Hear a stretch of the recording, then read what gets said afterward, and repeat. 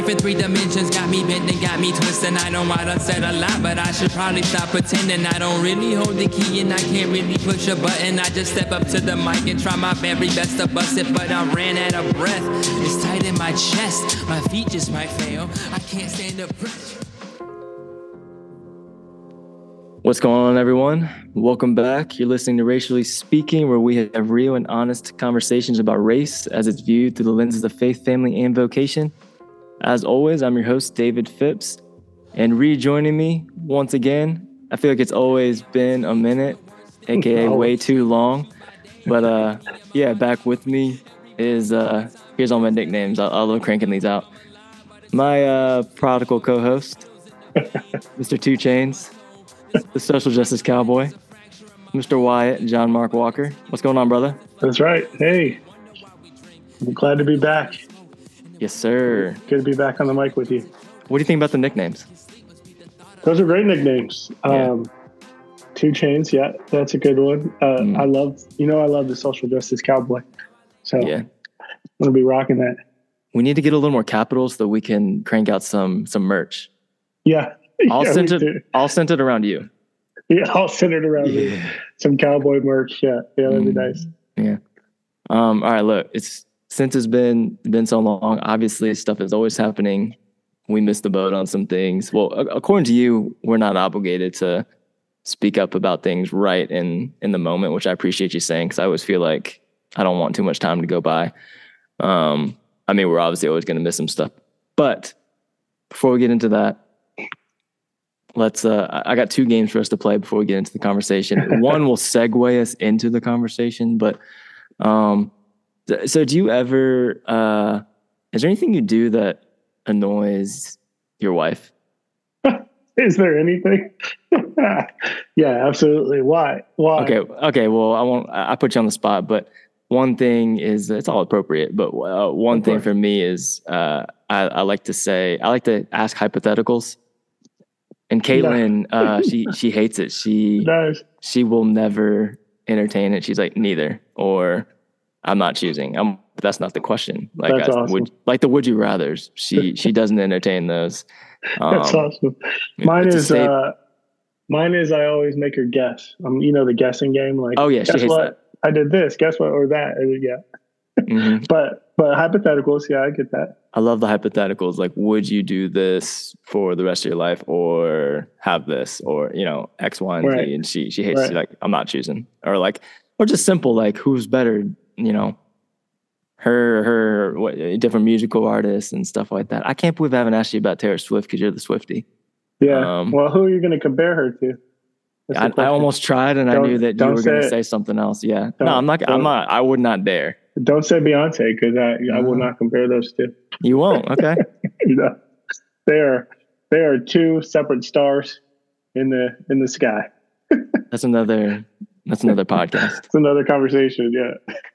Did you? Do you have your movie tickets? Movie tickets to Taylor's concert? Yeah. I don't. No, I should get those. I thought you were a Swiftie. I'll wear the label Swiftie, but it's hard to get out to the movies. I literally just watched Barbie last night. Okay. So I'm so far behind, which is okay. Yeah, that's okay. I don't have to keep up with movies either at this point. You're fresh out of the Mojo Dojo Casa House. Yeah, Mojo Dojo Casa House. Yeah, I loved it. I thought it was hilarious. Yeah, loved it. But yeah, so that's where I'm at with movies.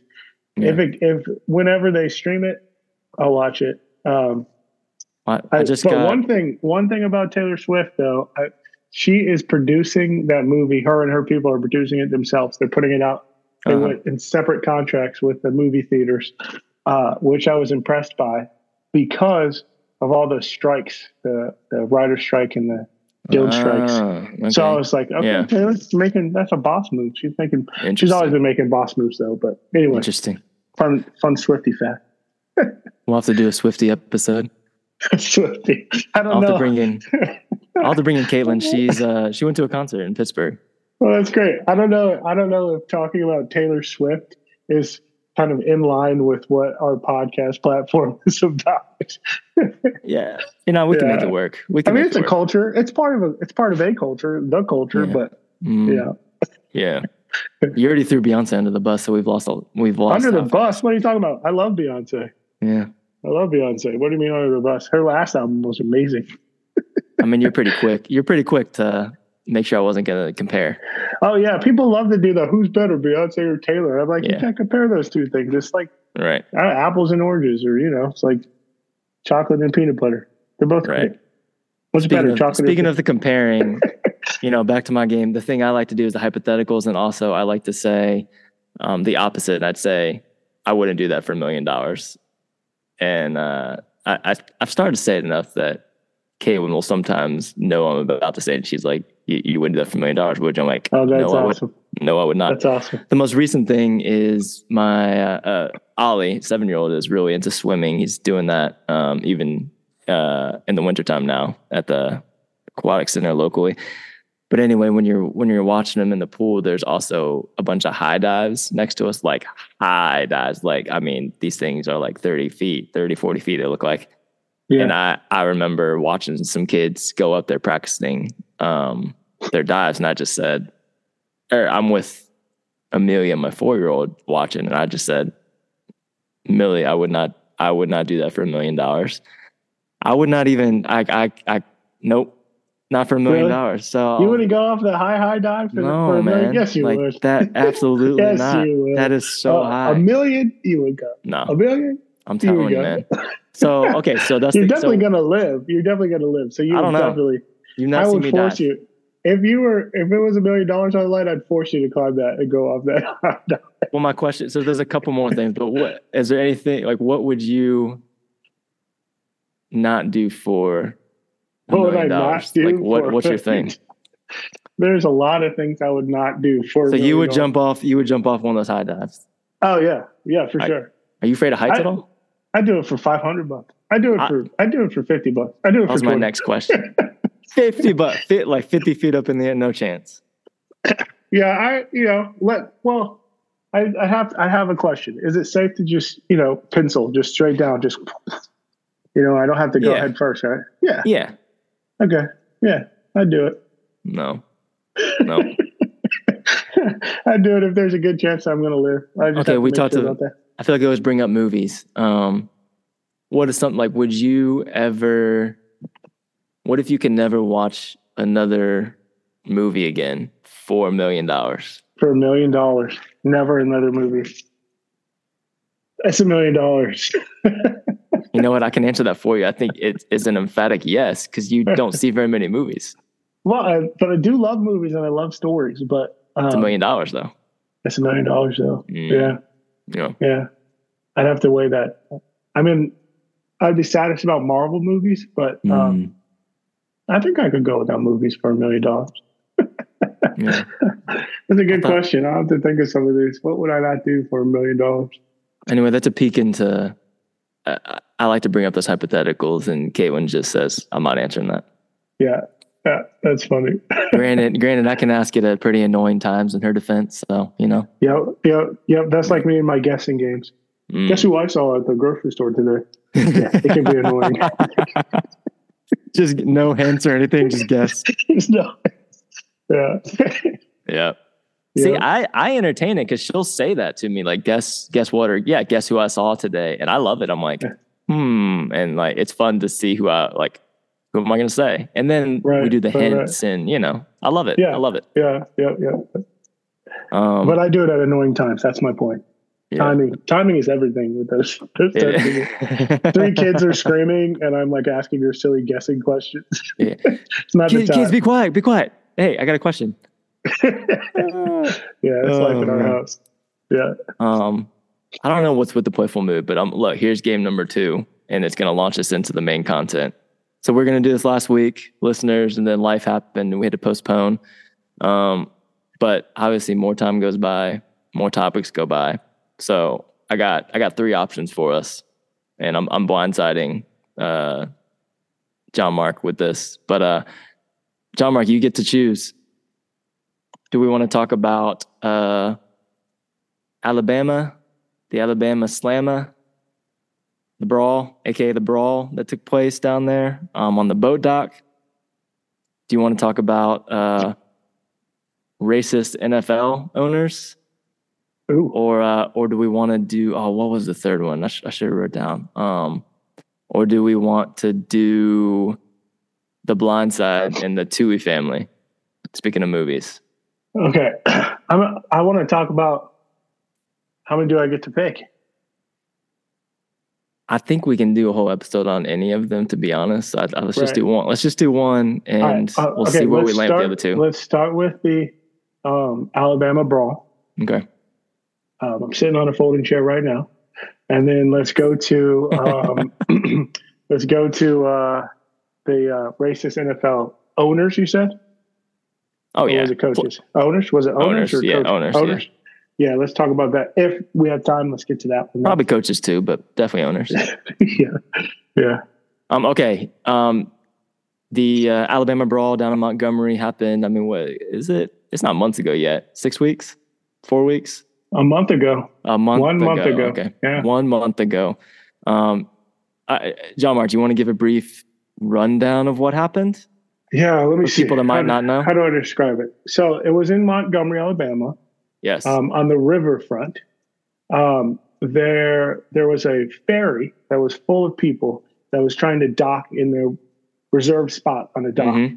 Mm-hmm. And there was a small boat, a family's boat, and it was blocking their spot. And so the captain and his first mate and all the crew were trying for some long amount of time, like 20, 30 minutes, to get them to move their boat. They talked with them. The family said, no, we're not moving our boat. Yep. And so then the skipper got into a boat, and someone picked him up, and he got off on the dock, and he was going to move their boat themselves. And as he was doing that, I think after he did that, after he moved their boat, the family came back and they started yelling at each other. I'm sure there were very nice things that they said. And, yep. And then one of the guys swung on the skipper. He threw up his hat, which now is a symbol of it's go time. We're going to fight. And then they started fighting, and he got jumped. The captain of the boat, or the skipper of the boat, got jumped. And it was like 5-on-1. The women on the boat were kicking him while he was down. Some dude came in flying. And the thing that makes us want to talk about it is the man who worked on the boat was a black man, and the family is a white family. And so it looked like a group of white people were beating up a black man in Montgomery, Alabama on the dock. While he was being beat up, one man from up on this ramp came running down, and he jumped in the middle, and he kind of did this defensive, like, football move, was like trying to protect him, but the dude was still getting kicked because there was only one guy. And then another man, one of his coworkers on the boat, also black, jumped in and swam in his like tennis shoes and full uniform, swam from the ferry to the dock to jump in and help him. Do we want to run through? You go ahead. Okay, and then it picks up later. The fight continues somehow. The videos are like chopped up. So then the fight continues somehow, and more people come in and crowd in and start beating on this family, and it kind of balloons into this thing. I've seen several videos, so it's hard to make a cohesive story about it. But eventually, somebody got hit with a chair, and then the police came in and broke it up. Yeah. So that is that's the story. Great synopsis. All this, everything you said and more is on video. Some of them might have gotten, taken down or chopped up since then, like you said, but I've seen everything you said. I saw visually. So it's not just so we're clear to anyone, it's not following story. There's no idea what we're talking about. It's all on video. Was all like nothing you said was, oh, I heard this happened, or not even stuff we read about. Like it is vividly videotaped. All of this happened was taken from myriad of different angles by people. So I'll fill in not some gaps, but some even just contextual things that make it important of why we're even talking about it. Is that yes, this is down in Montgomery, Alabama, on a ship dock that came out that used to be used to auction off slaves. So there's a lot of history, literally, and irony there of how this is even happening. And to me, a big, maybe I'm jumping the gun here, but a big backdrop is just the audacity for this to take place. All these videos were filmed by the Black community watching. Like, there was essentially like a whole ferry boat of spectators. There's people up on the stairs and the bridges, the overlooking the dock, that were just there already just after there because it was a normal day, watching. Like, it wasn't as if these guys even, it would have been, still just as bad, but the audacity element of this white family thinking that they could, you said, I don't know if you said they kind of jumped, they literally jumped him. Like, they go out of camera for a second after arguing with them back and forth and just jump them. Yep. And I've heard, witnesses saying they were calling him, the N-word. I heard somebody say that they said, I'm going to kill you. Wow. It's on tape. You can see him. They're jumping him. I don't know what you think is going to happen. If you've seen the videos, all this happens, and just the audacity to do that in front of all these people watching, his community, broad daylight, watching in broad daylight, crowded pier, on a crowded ferry boat in the water. As you know, they're in the water, so they couldn't. They were watching, screaming, saying help him or whatever. And then, like you said, his coworker jumped in and swam over there to jump in. He swam fast too. Oh yeah. Destroying stereotypes that Black people can't swim. He got there absolutely seconds. That's what I was gonna say. with shoes on, with like full uniform shoes on. Right. That man can swim. Yeah. And then of course the signaling, the bat signal, or where he threw up his hat, throwing up the hat when bat signal. And his name is Damian Pickett. I don't know about a bat signal. I've never seen somebody throw up their hat when it's time to fight. But it's just stuff. It's just stuff that I enjoyed reading. That I heard the bat signal or the black signal. I don't know. Yeah. Well, he did call somebody. Some aide came to him. Some random guy came running down. Well, that's what I'm saying. And so, as the non-Black guy on the podcast, some of the elements I've got to admit I enjoyed reading about as a viewer of what happened in just the Black community's comedic response to some of this stuff. Most notably, do you have any favorite nicknames of the guy who swam across to aid him? Aquaman is hilarious. Aquaman. Yeah, Aquaman. I can't think of any right now. But since then, we joined a pool this summer, and nice. There's a whole history of race in pools, and they were public, and then they started to integrate public spaces, and then they closed all the pools, and then they're all private. So that's why that's why we're all paying for them. So we joined a private pool, and there aren't many Black people at the pool, and there are even less Black lifeguards. And so let's see, school came back in session, college students came back in town, and they were still open for like 2 more weeks, right? And I go to swimming in the pool the last day of the season. We're going to swim, and I look up, and there's not one. There's 2 Black lifeguards at my pool. I turn to my wife. I'm like, "Look, Aquaman." Oh my goodness! Okay, my personal favorite is Scuba Gooding Jr. Scuba Gooding Jr. So good. That's hilarious. It's hilarious. So Michael B. Phelps. Yes, Michael B. Phelps. I heard that one too. Yeah, that's a good one. So good. I mean, some TikTokers and Instagrammers were in their bag with some of these. Yeah, there's a couple long lists out there that I can't remember. They weren't all on the money, but those few come to mind. Scuba Gooding Jr. is too good. Yeah. Okay, we kind of gave the rundown of what happened. So why, John Mark, why is this important to discuss in all seriousness? Yeah, it's a good question. I'll answer this question too. I think a good question to ask about all of this is, why is it entertaining? Why is it amusing? Are people celebrating it? Like, question mark. Like, why would you celebrate when there's a fight? I think when you take it in context and the history, like you said, the area where Black bodies were brought in, Black people deserving of dignity and life and prosperity and happiness, just like anybody else, were brought in and enslaved. And that's the history of this place. And then even more recently, Montgomery was one of the hot spots for civil rights abuses of Black people by the government, by white communities. And so, and it's not like it's all healed, right? It's not like that's all in the past. No, I think the recent civil rights moments that we had in the wake of George Floyd and Breonna Taylor and Ahmaud Arbery and others, I think that has shown us that we haven't come as far as we'd like to think we have as a nation. So there are still places where Black people violence can be done against Black bodies, and appropriate repercussions won't happen. Appropriate punishment, jail time, or arrest won't happen. And so to see this moment where there was a Black man doing his job, they went about it the right way, and then he was jumped.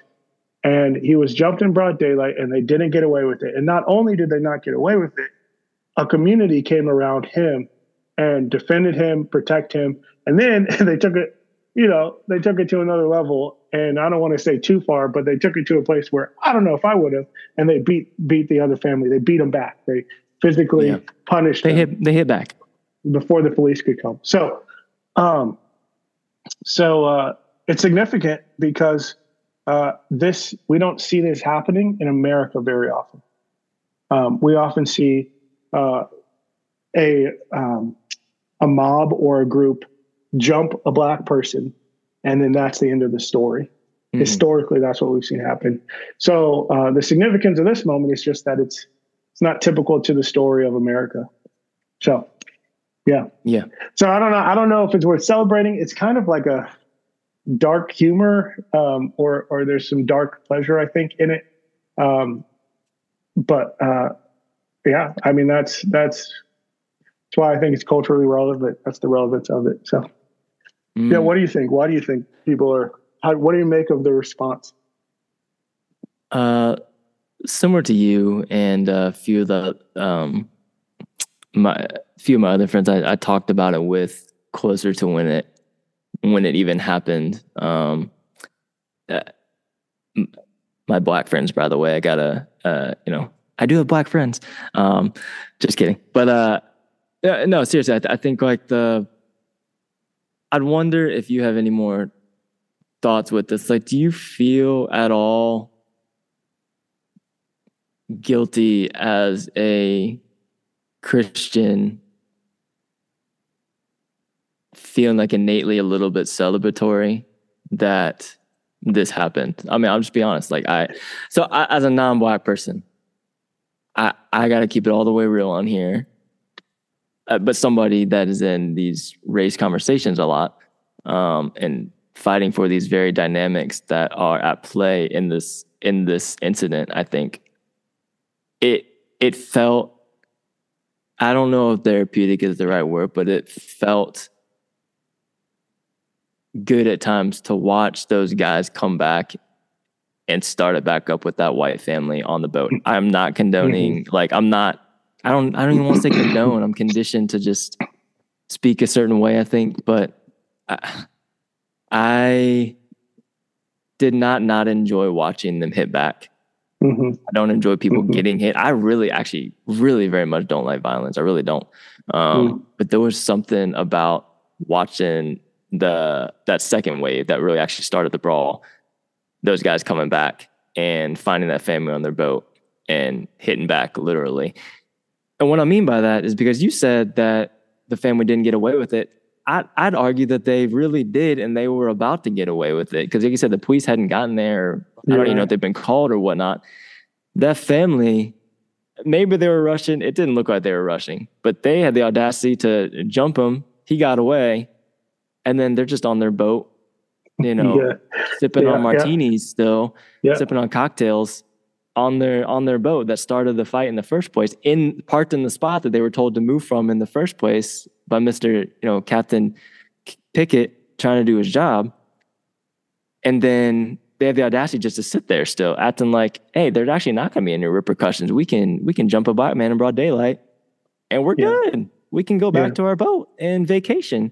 Yeah. And just everything about the walk and the energy those guys brought coming down the dock to find them was just like, it was just like, like, I think we might have some Lord of the Rings fans to listen here. Like it was like, at the end when, Gandalf's coming down with the white horse down the hill, like that might sound a little bit irreverent, but it was like, no. This isn't over. Like, you're not going to do that to our family, our guy. Like, no, like you hit us and harm us and kill us. We're going to hit back. And I don't think I had a problem with that. I'm not saying like we should. So I think it's important on here, faith, family, vocation. So a verse that comes to mind, and I think a pushback from a Christian perspective is, well, what about turn the other cheek? Mm-hmm. What about when Jesus says, if you get hit, turn the other cheek, let him hit you again? Like, where does that come to play in all of this? And I think it's worth, and it'd be irresponsible not to address that, I think. So I think there's just a lot of play, and I want us and our listeners, especially our friends of color, to feel free to live in that nuance in that space, because I think it's so often we're told, you guys started a fight, you guys are condoning violence. This is like, this conversation's over because that's wrong. When there's it completely usurps what had started here. So we gave a brief, you gave a great summary of what happened, but look, guys, the historical context, listeners, this is so much the opposite of what typically happens, right? It's usually the end of the story, jump, black man, black woman gets harmed, killed, and end of story. That's it. And that's not what happened here. That's not what this community allowed to happen here. And I think that is extremely, extremely important. And it's a cultural, it's a moment. Like, I think it's a historical moment that will be continued to talk about for good reason and for all these reasons we're saying. But again, I'll say, like, we laughed the stereotypes of, black people can't swim, Scuba Gooding Jr., blah, blah, blah. But it very much to me, I'm sorry, I'm talking a lot. It very much to me also got rid of some stereotypical beliefs that black people are violent. I know we know this, but like literally what happened in this incident, black people start the fights. They're the ones that, stir things up. They're the ones that should have complied, that should have been professional or polite. They shouldn't have been hostile. And all of this is on tape. Shout out to the people that did a phenomenal job shooting all this from all these different angles. This guy is doing his job. He's a revered person in their community doing his job. It's very like professional. You can see all of it. Hey, and it's not uncommon to move somebody's boat when they're in your way in that situation. Hey, you can't park. He wasn't stealing their boat. He wasn't doing anything that's unusual, culturally weird, or anything. He wasn't damaging their boat. He wasn't harming their boat. Yeah. So move your boat, please. Move your boat. And then they literally, like in the videos I watched, they go out of screen and then run into screen and start jumping on them and wailing them. Yeah. Some guy came flying in out of nowhere. Yeah. So, your question was, as a Christian, is it, so what, say it again. Is it okay. So for you, does any part of you feel torn, that you feel, I'm not gonna put words in your mouth, but does any part of you feel a little celebratory having watched what those guys did? Yeah. And do I feel guilty as a Christian for it? Yeah. Yeah. Or conflicted. Maybe not guilty. Do I feel conflicted? I don't know. I'm a fan of justice, and mob justice is justice. And one thing that didn't happen was I don't think that that family was like, I don't think the crowd went too far, right, with fighting them back. I don't think they beat them. Nobody died. They didn't like try to kill them. As far as I saw, they didn't try to kill them. So surprisingly, I feel like there was a lot of restraint from the crowd. And when a crowd gets in a frenzy like that, restraint is not a thing that happens. You can't reason with them. You can't slow them down. You have to physically restrain them or scare them somehow. Got to shock a crowd to get them out of that mob mentality. So they were restrained. I don't know why. It was crazy that family was as safe as they were after the crowd came and beat them back. So justice. So I do think that there are the police officers and the people that we have in society to keep order and maintain the peace. I actually don't know if that's in the police officer's job description. But I'm not sure. What'd you say? To maintain the peace. Oh, maintain. Yeah. I'm not sure what their job description is. It's certainly a cliche thing to say. It is, right. So I'm not sure either. In their or to prevent crimes. I don't know if they're able to do that, but they're the ones you call when something like this happens. But in the meantime, you can't let a fellow human being be beat and not step in to do something. So the first man that got there, his defense was to protect him, to shield him, right? So it was a defensive stance. The three that came after and started back up again, like you said, they were still there. They didn't try to escape the situation. They relied on an old culture that there's not going to do anything, right? This black man, I'm sure they had other words there. He's not going to do anything. He's not going to follow up. Yeah, we're fine, right? Yes. But they learned a lesson, and that's not the way it is anymore. That passive, subservient culture is not there anymore. Black people will stand up. That's what they learned. They learned today. So I don't know. That's encouraging, and I feel like that is what is worth celebrating. That I see that Alabamans and black people mixed together will defend another black person. Where in the past that would not have been true. So that's what I'm celebrating. I don't know about the violence. It's violent. It's going to happen.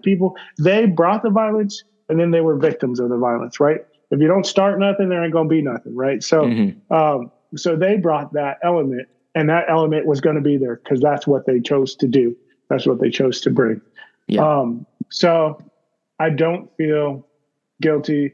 Turn the other cheek, I think is about a different thing. I think it's about personal insults and abuse. I don't think that it's about literal physical abuse, and especially not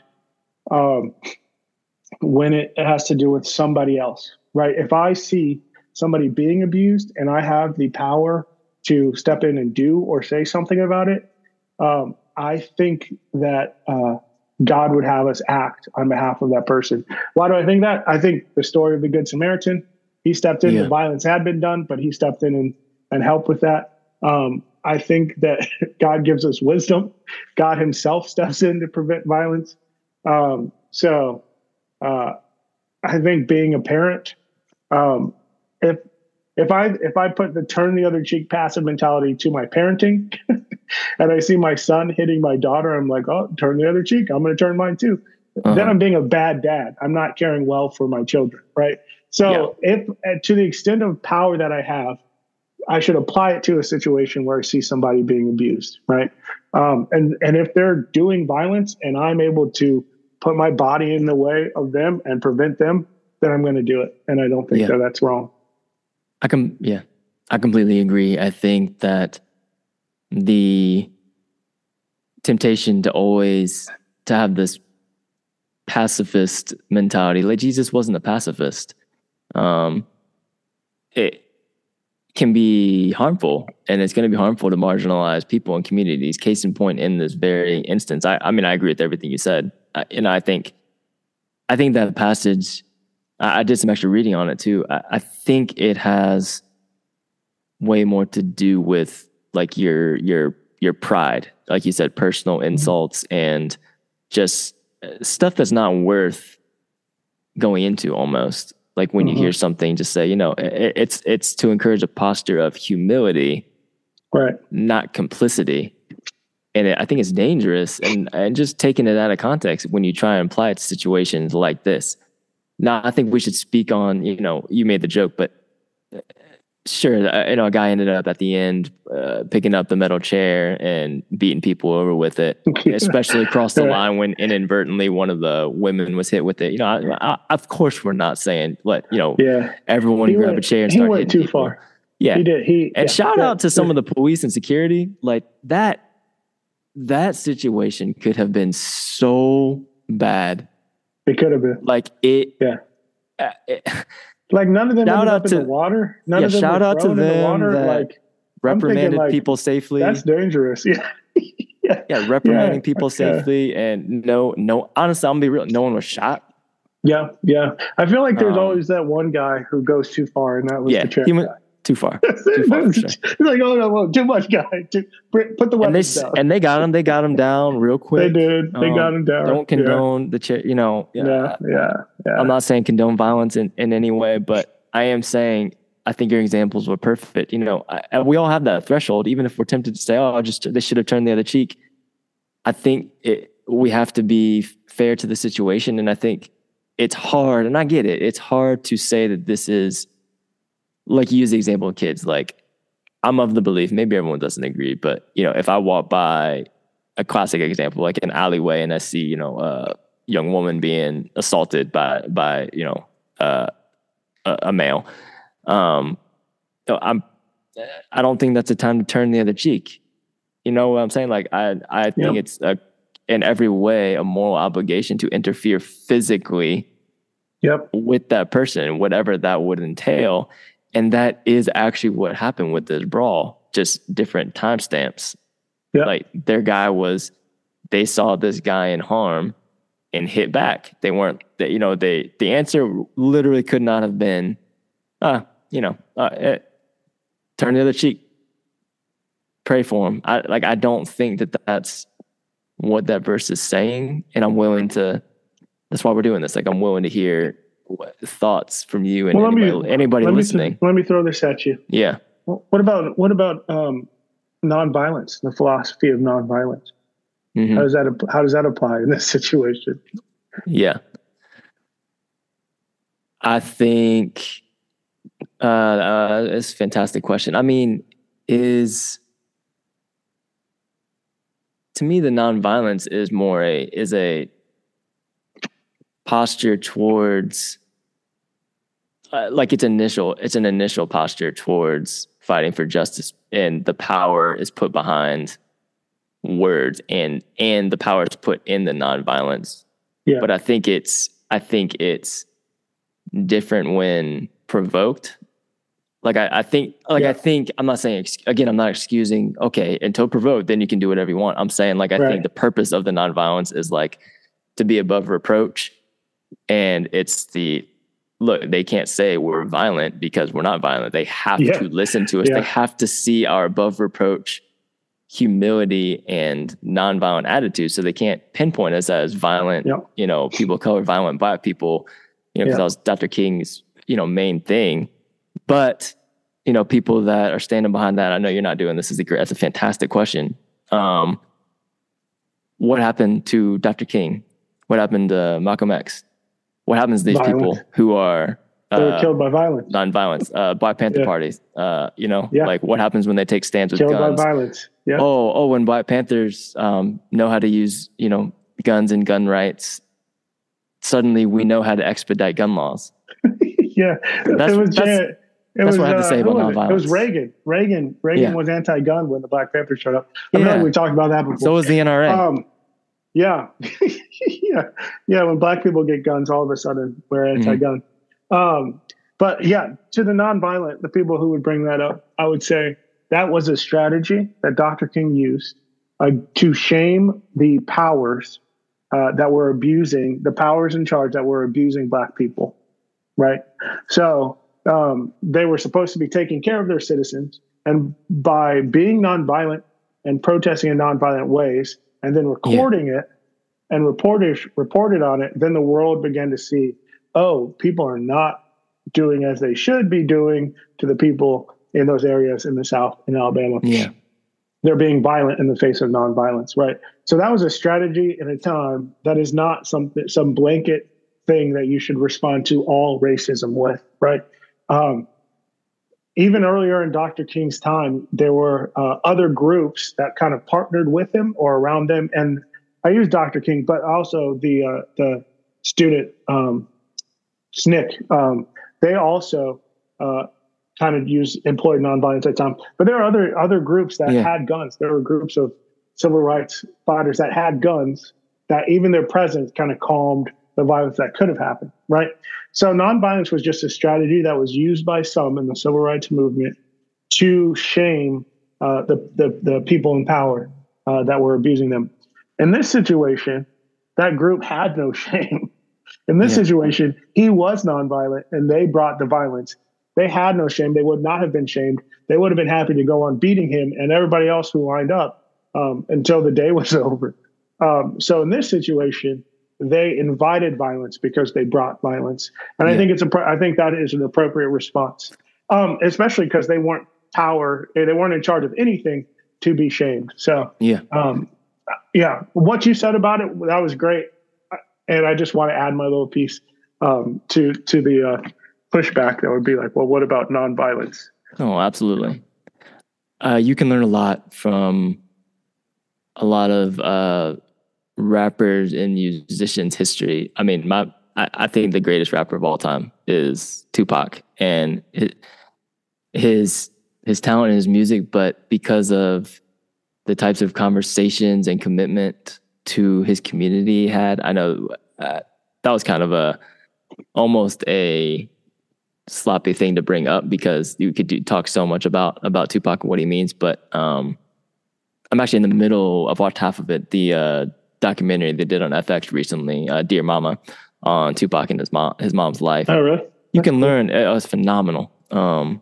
Directed and produced by Alan Hughes, who's done a ton of different things. But you can learn a lot from a story like his because this isn't necessarily unique, but for him, I'd argue that he, because he was not a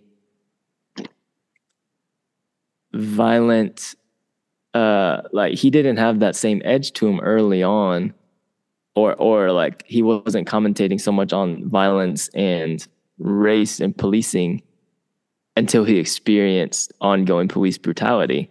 And there's a giant shift. I mean, and his mom was part of the Black Panther Party and all this kind of stuff, but yeah, the violence that he and the racism that he experienced from a very, very young age is what fueled his passion for speaking up about it so much. So then so what happens is as he begins to sing and rap about police violence and fighting back against it, then they show compilations of him being interviewed. And there was one famous, there was a guy that was, I think, found shot dead in his car, and his song Tupac was playing in his car. And the headlines were, they were blaming Tupac's music on him ending up dead, this kid. And Tupac's whole thing is like, no. I sing and I'm rapping about this whole thing of like, do you condone violence? He's like, no, I'm rapping about the violence that's done to my community all the time. Wow. Yeah. And there else you condone violence. Like, no. I don't condone violence. I condone not being okay with the violence that is being done and unaccounted for to me and to our community. So he's like, one of the most misunderstood people in every which way. But I think you can learn a lot from somebody's story like his, and then that part's not necessarily unique. That's very, I mean, Lecrae raps about that kind of stuff, just not as in your face about it. But that was fresh on my mind. But I wanted to connect something. I think you brought this up when we were about to do this last week, but just the cultural aspect of something like this happening. And I'm usually not a fan of painting with broad strokes, but I want to see what you think about this. I had like a couple threads of things come at me when it had to do with Alabama leading up to this brawl that I just found interesting. So recently, one of my good friends vacationed down in Alabama. I'm not actually sure why. This is one of those $1 million. Me vacationing in Alabama, not for $1 million. No, I would not do it. Yeah, there you go. Not for $1 million. They wouldn't do it again. So my friend's black. That's relevant. So they vacated in Alabama. I'll have to ask him why they did that. Because I'm actually not sure. So they did that, and they ended up, long story short, leaving early after a very short time because of several racist encounters they had. Like they were like at an Airbnb, and within I think the first night they had noise complaints or something, or like complaining about their kids playing on their lawn or driveway or parking too close to their property, stuff like that. They said they had trouble with service in restaurants. And then I think all around, which I could have said, well, what did you expect about this one part? But it was the endorsement of, the Confederacy all around them and whatnot. Yeah. So they left. So, okay. So that's, again, I'm painting with broad strokes for a minute. So go with me, listeners. So there's that. I'm like, oh man, that sucks. But what do you kind of expect? Every Alabamian. Right. Not every Alabamian. We're not all bad. I'm kidding. Absolutely. That's the complaint. That's what people will say. Oh, well, not all about it, but yeah, enough that I don't want a vacation there. And then this may or may not segue into football, like we talked about, but Coach Tommy Tuberville, he's a former coach of Auburn, which is in Alabama, and he is currently a U.S. governor, I believe, in Alabama. And he was, I meant to pull it up. State senator. He was, I feel like I'm watching The Office, but state senator. He's was in an interview and just flat out asked, do you endorse white nationalism? And he, again, it's on YouTube. It's out there. It's a short interview. Goes on to say, well, it depends what you mean by white nationalism. And the journalist was like, well, I mean that and just said the basic definition. I mean that you view white people as the superior race. And he was like, well, and just a roundabout, well, if that's, how you think about it, then no, like, I don't think there's any place for racism, but that's not what I think Christian nationalism is. And then he goes on to say, I've been around. Did he say Christian nationalism or white nationalism? Oh, white nationalism. I don't think it was Christian. Yeah, sorry. White nationalism. Thank you. And then he went on to say, I coached for 30 years. I coached black players 30 years. So like, I think he said, I'm not racist. I can't be racist.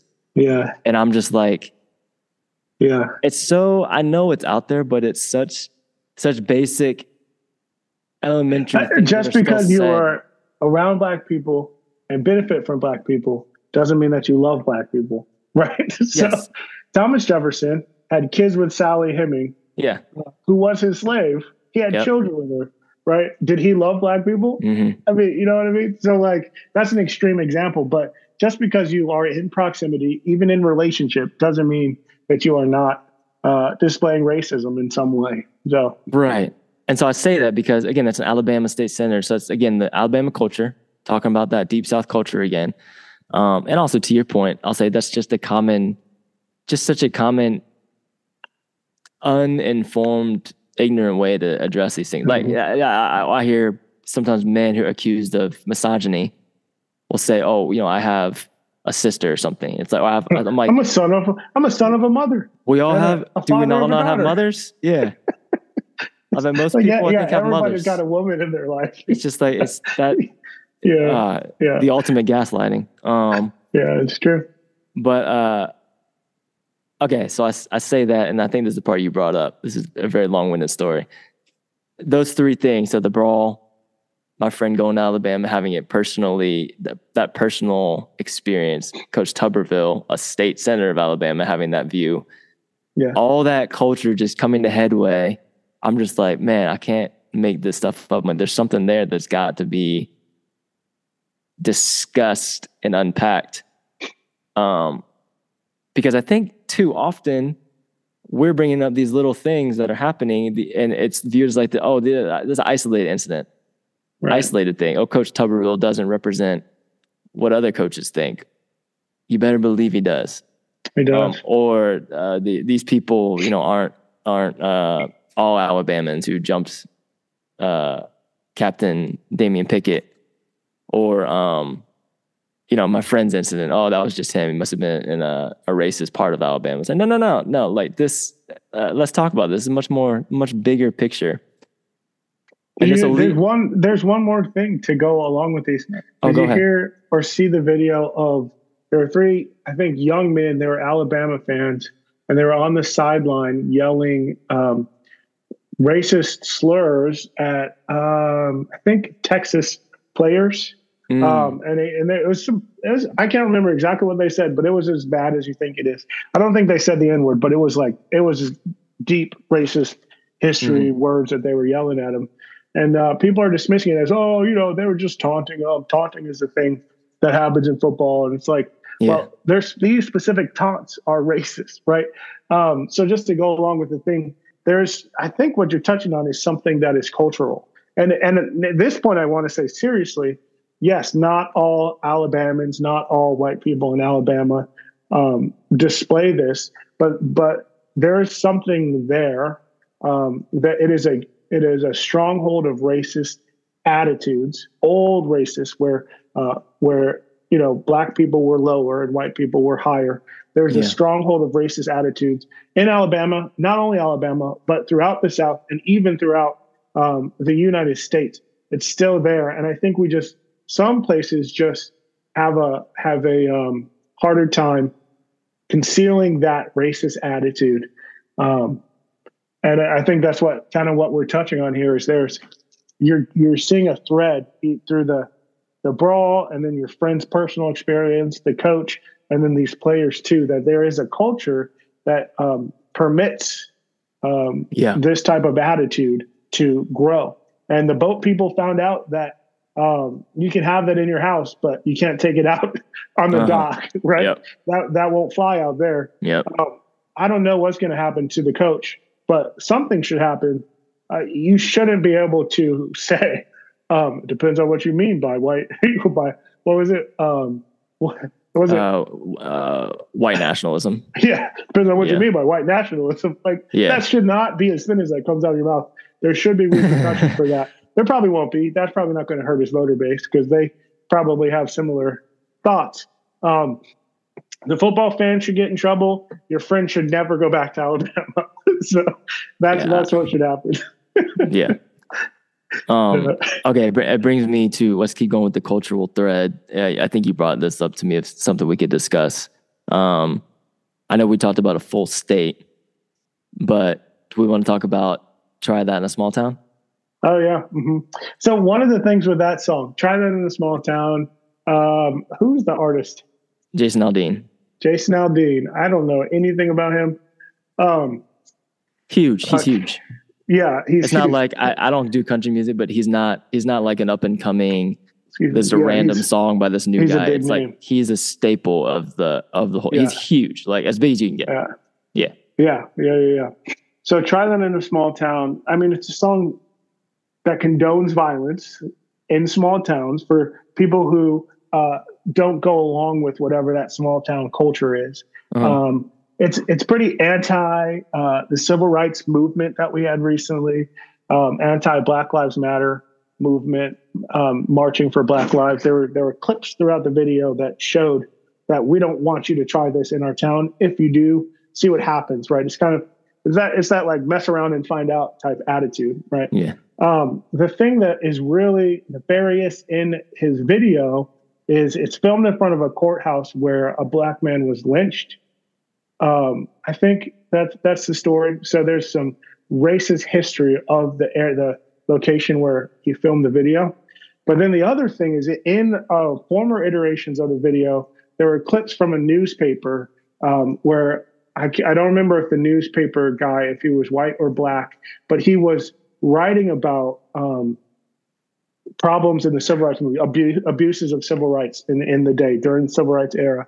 And he was run out of town and his newspaper was shut down, and they showed clips of that newspaper. Mm-hmm. So whoever is, you have to intentionally dig to find those newspaper clips to play on this video. So somebody in his organization, on his team, is displaying some very blatant racism by putting those newspaper clips in his music video, right? And he needs to account for that. Jason Aldean should come up. Say whose clips they were again. It was of a newspaper clip. I don't know the name of the newspaper, but it was. So throughout the video, there's some newspaper clips while he's singing, and one of them was a newspaper that was shut down and the owner was run out of town because he was talking about racism, calling out racism in the past during the civil rights era. And so they clipped this, and I mean, the story is he was run out of town, right? Tried in a small town, they're running out of town. That's the history. Okay, so they're saying they're showing the history of them running people out for bringing up racism. Okay. Someone being run out of town. Yeah. So that's what I understand. I don't know if they would say that. They'd probably spin it, but that is effectively what's being communicated in this video, right? Yes. So it's crazy. It's blatant racism. Yeah. I mean, it's blatant. It's blatant. It took people digging. People had to dig to find that, to read that was the newspaper and figure that out. So somebody had to dig. But it's in your face. It's right there in your face. So, so Try That in a Small Town. The heart behind that song, I think it's a dark heart. I think there's some evil in the intent. And the funny thing is, so when you put that and play that over the background of the Alabama Brawl video, we got to see Montgomery is not that small of a town, but we got to see what happens when a community comes together and says, you tried it and it didn't work out for you. So that there's some comedy in that Absolutely. This song, which was used against Black people, I think I can say that it was used against Black people, was then used by Black people over this video of some mob justice, quote unquote. So there's some comedy. Yeah. I agree with everything you said. I forgot to say that, I don't know if it's worth saying, but the police chief after the Alabama brawl was saying that, I'm bringing this up because it's a cultural thing, not trying to be political, but it happened like a day after there was a Trump rally in Montgomery, or at least Alabama, right there. And so he was and he brought it up. He was saying who knows? They could have been, very easily the culture was riled up and not even just riled up, but feeling that permissive, we're good. Like, we got our guy, man. Like, our leader's right here in town. Like, we got the right. And that's where that audacity comes from. That emboldening frame of mind to think there's not going to be any repercussions to these acts. That happens. Trying in a small town.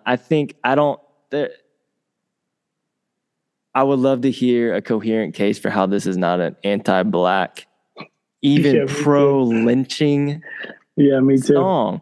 That I didn't know what you just said about that newspaper guy. That was very helpful. But the video is filmed at the courthouse where, and this is, I don't officially know this is the actual intent. It's tough to not think it was, but it was filmed at a courthouse in Tennessee, where which has all kinds of things that they're tripping on, where they lynch Black people, hung people there. So there's that. And okay, look, here's the chorus for anybody that, so there's a song called Try That in a Small Town by Jason Aldean. It was one of the most played. I get some people might listen. Some people might listen. It's not a very good song. It's just not musically good. Like, I don't really like country, so okay. Yeah, me either. But it's bad for a country song. Jason Aldean, I'm not a country guy, but Jason Aldean, he's about as big as they come. One of the most highly streamed songs when it was coming out. It was huge. I listened to it a couple of times, so I'm not saying it wasn't headlines. So I know that some people just listened to it to see what it said, not because they necessarily liked it, but it was huge. I'll just say that. Made a ton of money. Mm-hmm. Here's just the chorus. Well, try that in a small town. See how far you make it down the road. Round here, we take care of our own. You cross that line, it won't take long for you to find out. I recommend you don't try that in a small town. That's the chorus. Yeah, that's the worst part. Those lyrics are so painful. Verse 1, sucker punch somebody on a sidewalk, carjack an old lady at a red light, pull a gun on an owner of a liquor store. You think it's cool? Well, act the fool if you like. Cuss out a cop, spit in his face, stomp on the flag, and light it up. You think you're tough.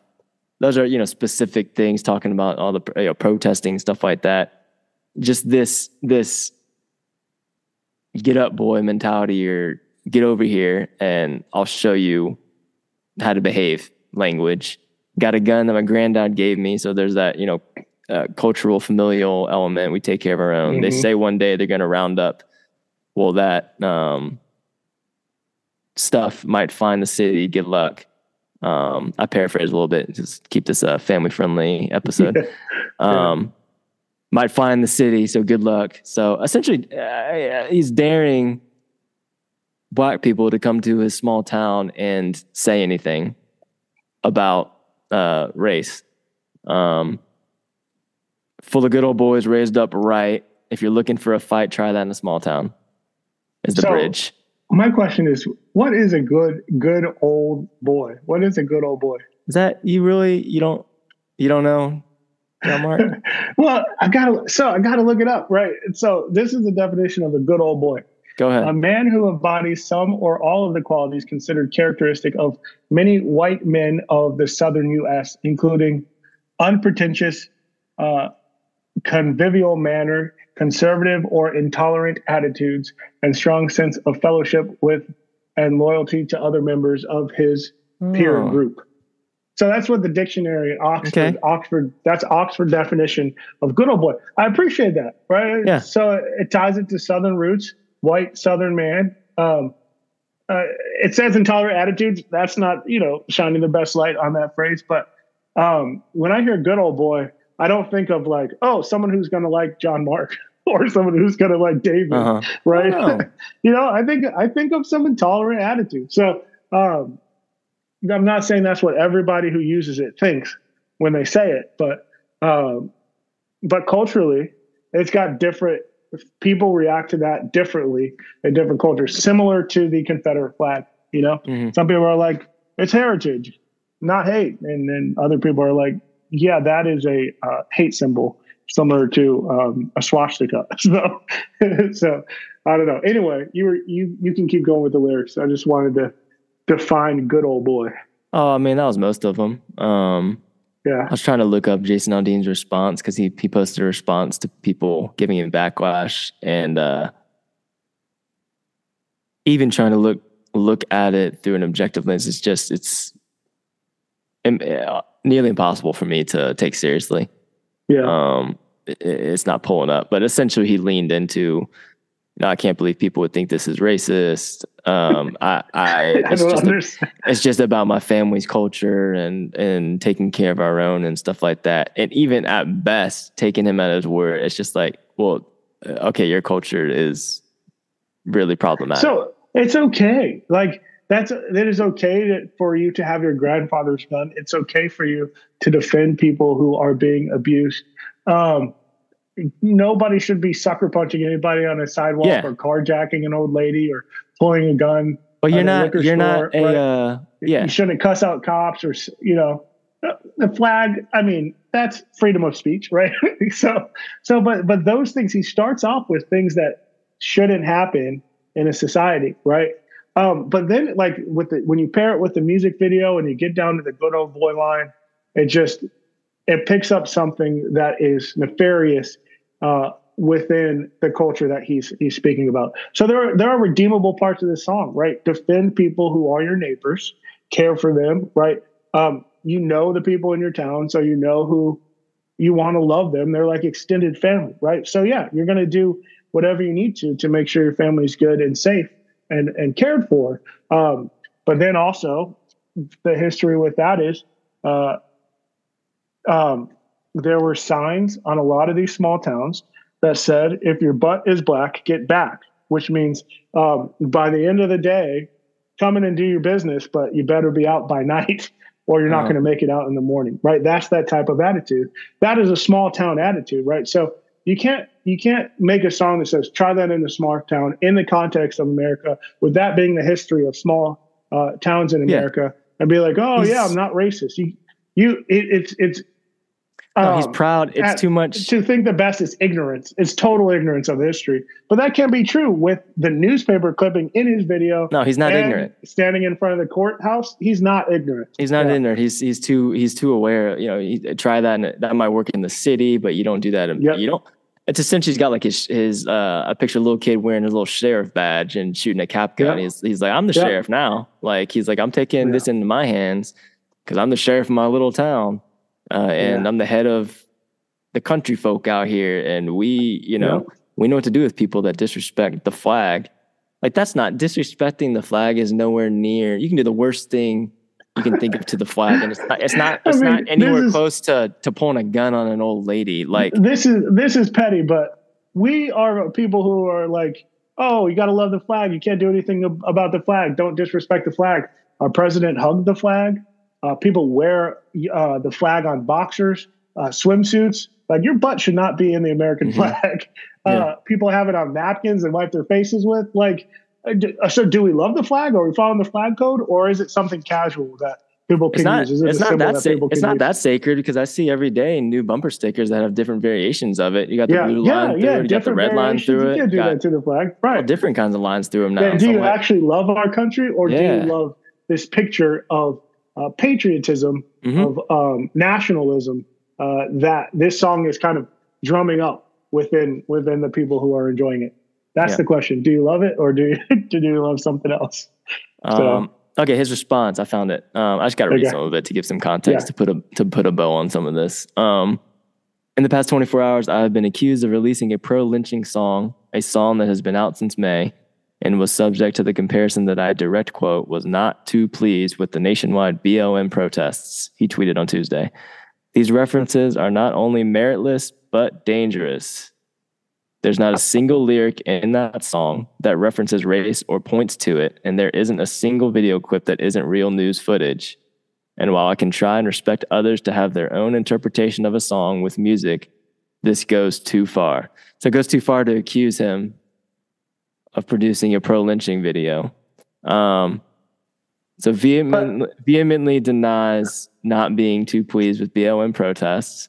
Absolutely not. Like, that's okay. Not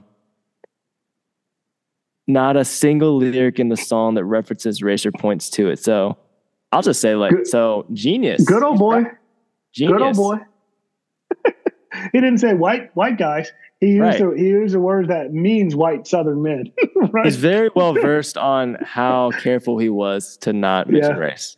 He was. It seems very intentional. As if he went out of his way. Not one single video clip that's not real news footage. No one said it wasn't real news footage.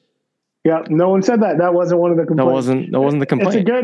That's a pretty good PR spin that he had on that. Absolutely. Or maybe it's not good because it's so obvious. So he didn't get away with anything. Yeah. It's enough for his fans to say, "Oh, it's not a racist song. I'm gonna keep listening to it." Yeah. Right. It's enough for that. It's good enough for them. He didn't lose $1 on it.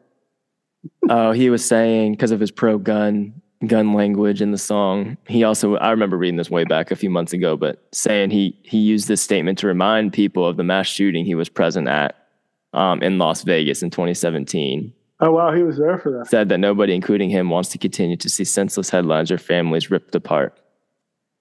So he was one of the performers at that music Route 99 Harvest Country Music Festival in Las Vegas, where the shooting happened. That's crazy. So lumping himself in with, Eminem has a song about that shooting. Does he? Yeah, it's pretty good. Okay. It's on his latest album that nobody listened to except for me. Yeah. Yeah. Interesting. We gotta go. But why does all this matter? Like, why did we just do this, John Mark? What are we doing? Yeah. Well, I think that we are calling attention to some injustices in our culture, some hidden evils, the evils of racism that we still see. Even if people don't realize that that's what's happening, it's important for people to call it out. So whoever found the newspaper clipping in this video, I'm very happy to see. It was helpful to see. Like, I don't have to do that work.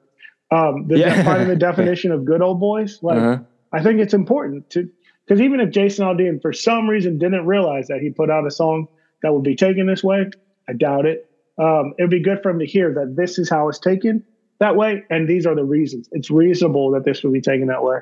And for the other stories that we talked about today, I think we're calling attention to a theme of racism that we see still in America today. So, I agree. Yeah. I think the reason we do all these episodes, I want everyone to understand that okay, this might just be of our opinion, but this song, this is not just a song. Coach Tuberville is not just it wasn't just a football coach. Football is not just football, right? That incident in Montgomery wasn't just an isolated incident. This stuff is interconnected to culture, and I don't want to bop around to things that are about life and death. You know what I'm saying? Like I don't want to just, and I'm not saying there's not something problematic about things I'm into. You know, like I'm not saying I don't criticize the NFL because the NBA is perfect, some high perfect moral organization. Absolutely not. I'm not criticizing Alabama because all the northern states are superior. No, but we got to critique some of these things that we see clear as day that are strands of these common themes that are connected to power and connected to life and death for people.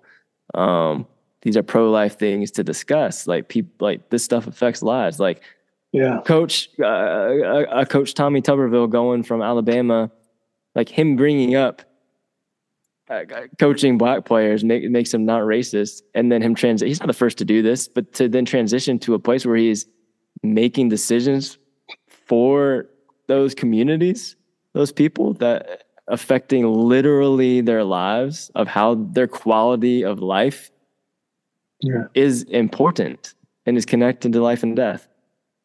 This song is about life and death. It's peddled by people that share some of these problematic ways of thinking. It's connected to the same cultures. We got to talk about them. We got to call them out, like you said, because it's important. I wanted to leave on that kind of note, an active, forward-thinking note, and not just a let's get on here and bash a bunch of stuff and that's it. No, this should be helpful in somewhat, in a weird way, active of like, oh, we need to be aware of this stuff. Like I don't want to sit. This came on in my pool that we're a member of, this song recently towards the end. I was like, man, like I don't want this just be, you know, playing around and, you know, my kids are growing up listening to this. I don't want, you know, I don't want this, even a snippet of this in them. Anyway, I gotta cut myself off because I'll keep going. But you guys, we gotta want to be faithful to call this stuff out and unpack how we can navigate these nuances, much like we did John Mark talking about what does it actually mean to turn the other cheek. What does accountability look like? We got to have this conversation. I think that's kind of the essence of what it looks like to even be free sometimes, to be able to have them. So, do you want a last word, buddy? Nope. I think those are good last words. All right. We can end on that. All right. Well, listeners, power to you as always. If you made it all the way to the end of this, we appreciate you guys. Thank you for being patient with us as we let a couple weeks go by without an episode, but very appreciative of you guys. Please remember, if you haven't already, please check out our Patreon page and be part of supporting some really cool things that we're supporting with the podcast money. For as little as $1 a month, you can be part of helping us give money to first-generation BIPOC college students to purchase their textbooks each semester. Just this fall semester, we were able to give away about $400, and so really thankful and proud of that. And we want to keep being able to give away more money. 100% of all profit goes towards that. So please check that out. Music you're listening to is done by our friend Dylan Dent. Our artwork is created by Ashley Bush. We'll see you guys next time. The nightmare might scare you, no worse than reality. They hunt you by day, R.I.P. Ahmaud Arbery. Everybody got a time, but that's less than comforting. I hope I'm alive by the time they choose to comfort me. Mosquitoes in the vein, or leeches on my soul. This money on my mind is a fracture in my bones. You get crippled by continuing existence like a ghost. And they wonder why we drink, and they wonder why we smoke, and they wonder why we think that everything's a joke. I'm shocked that we can sleep, must be the thought of letting go.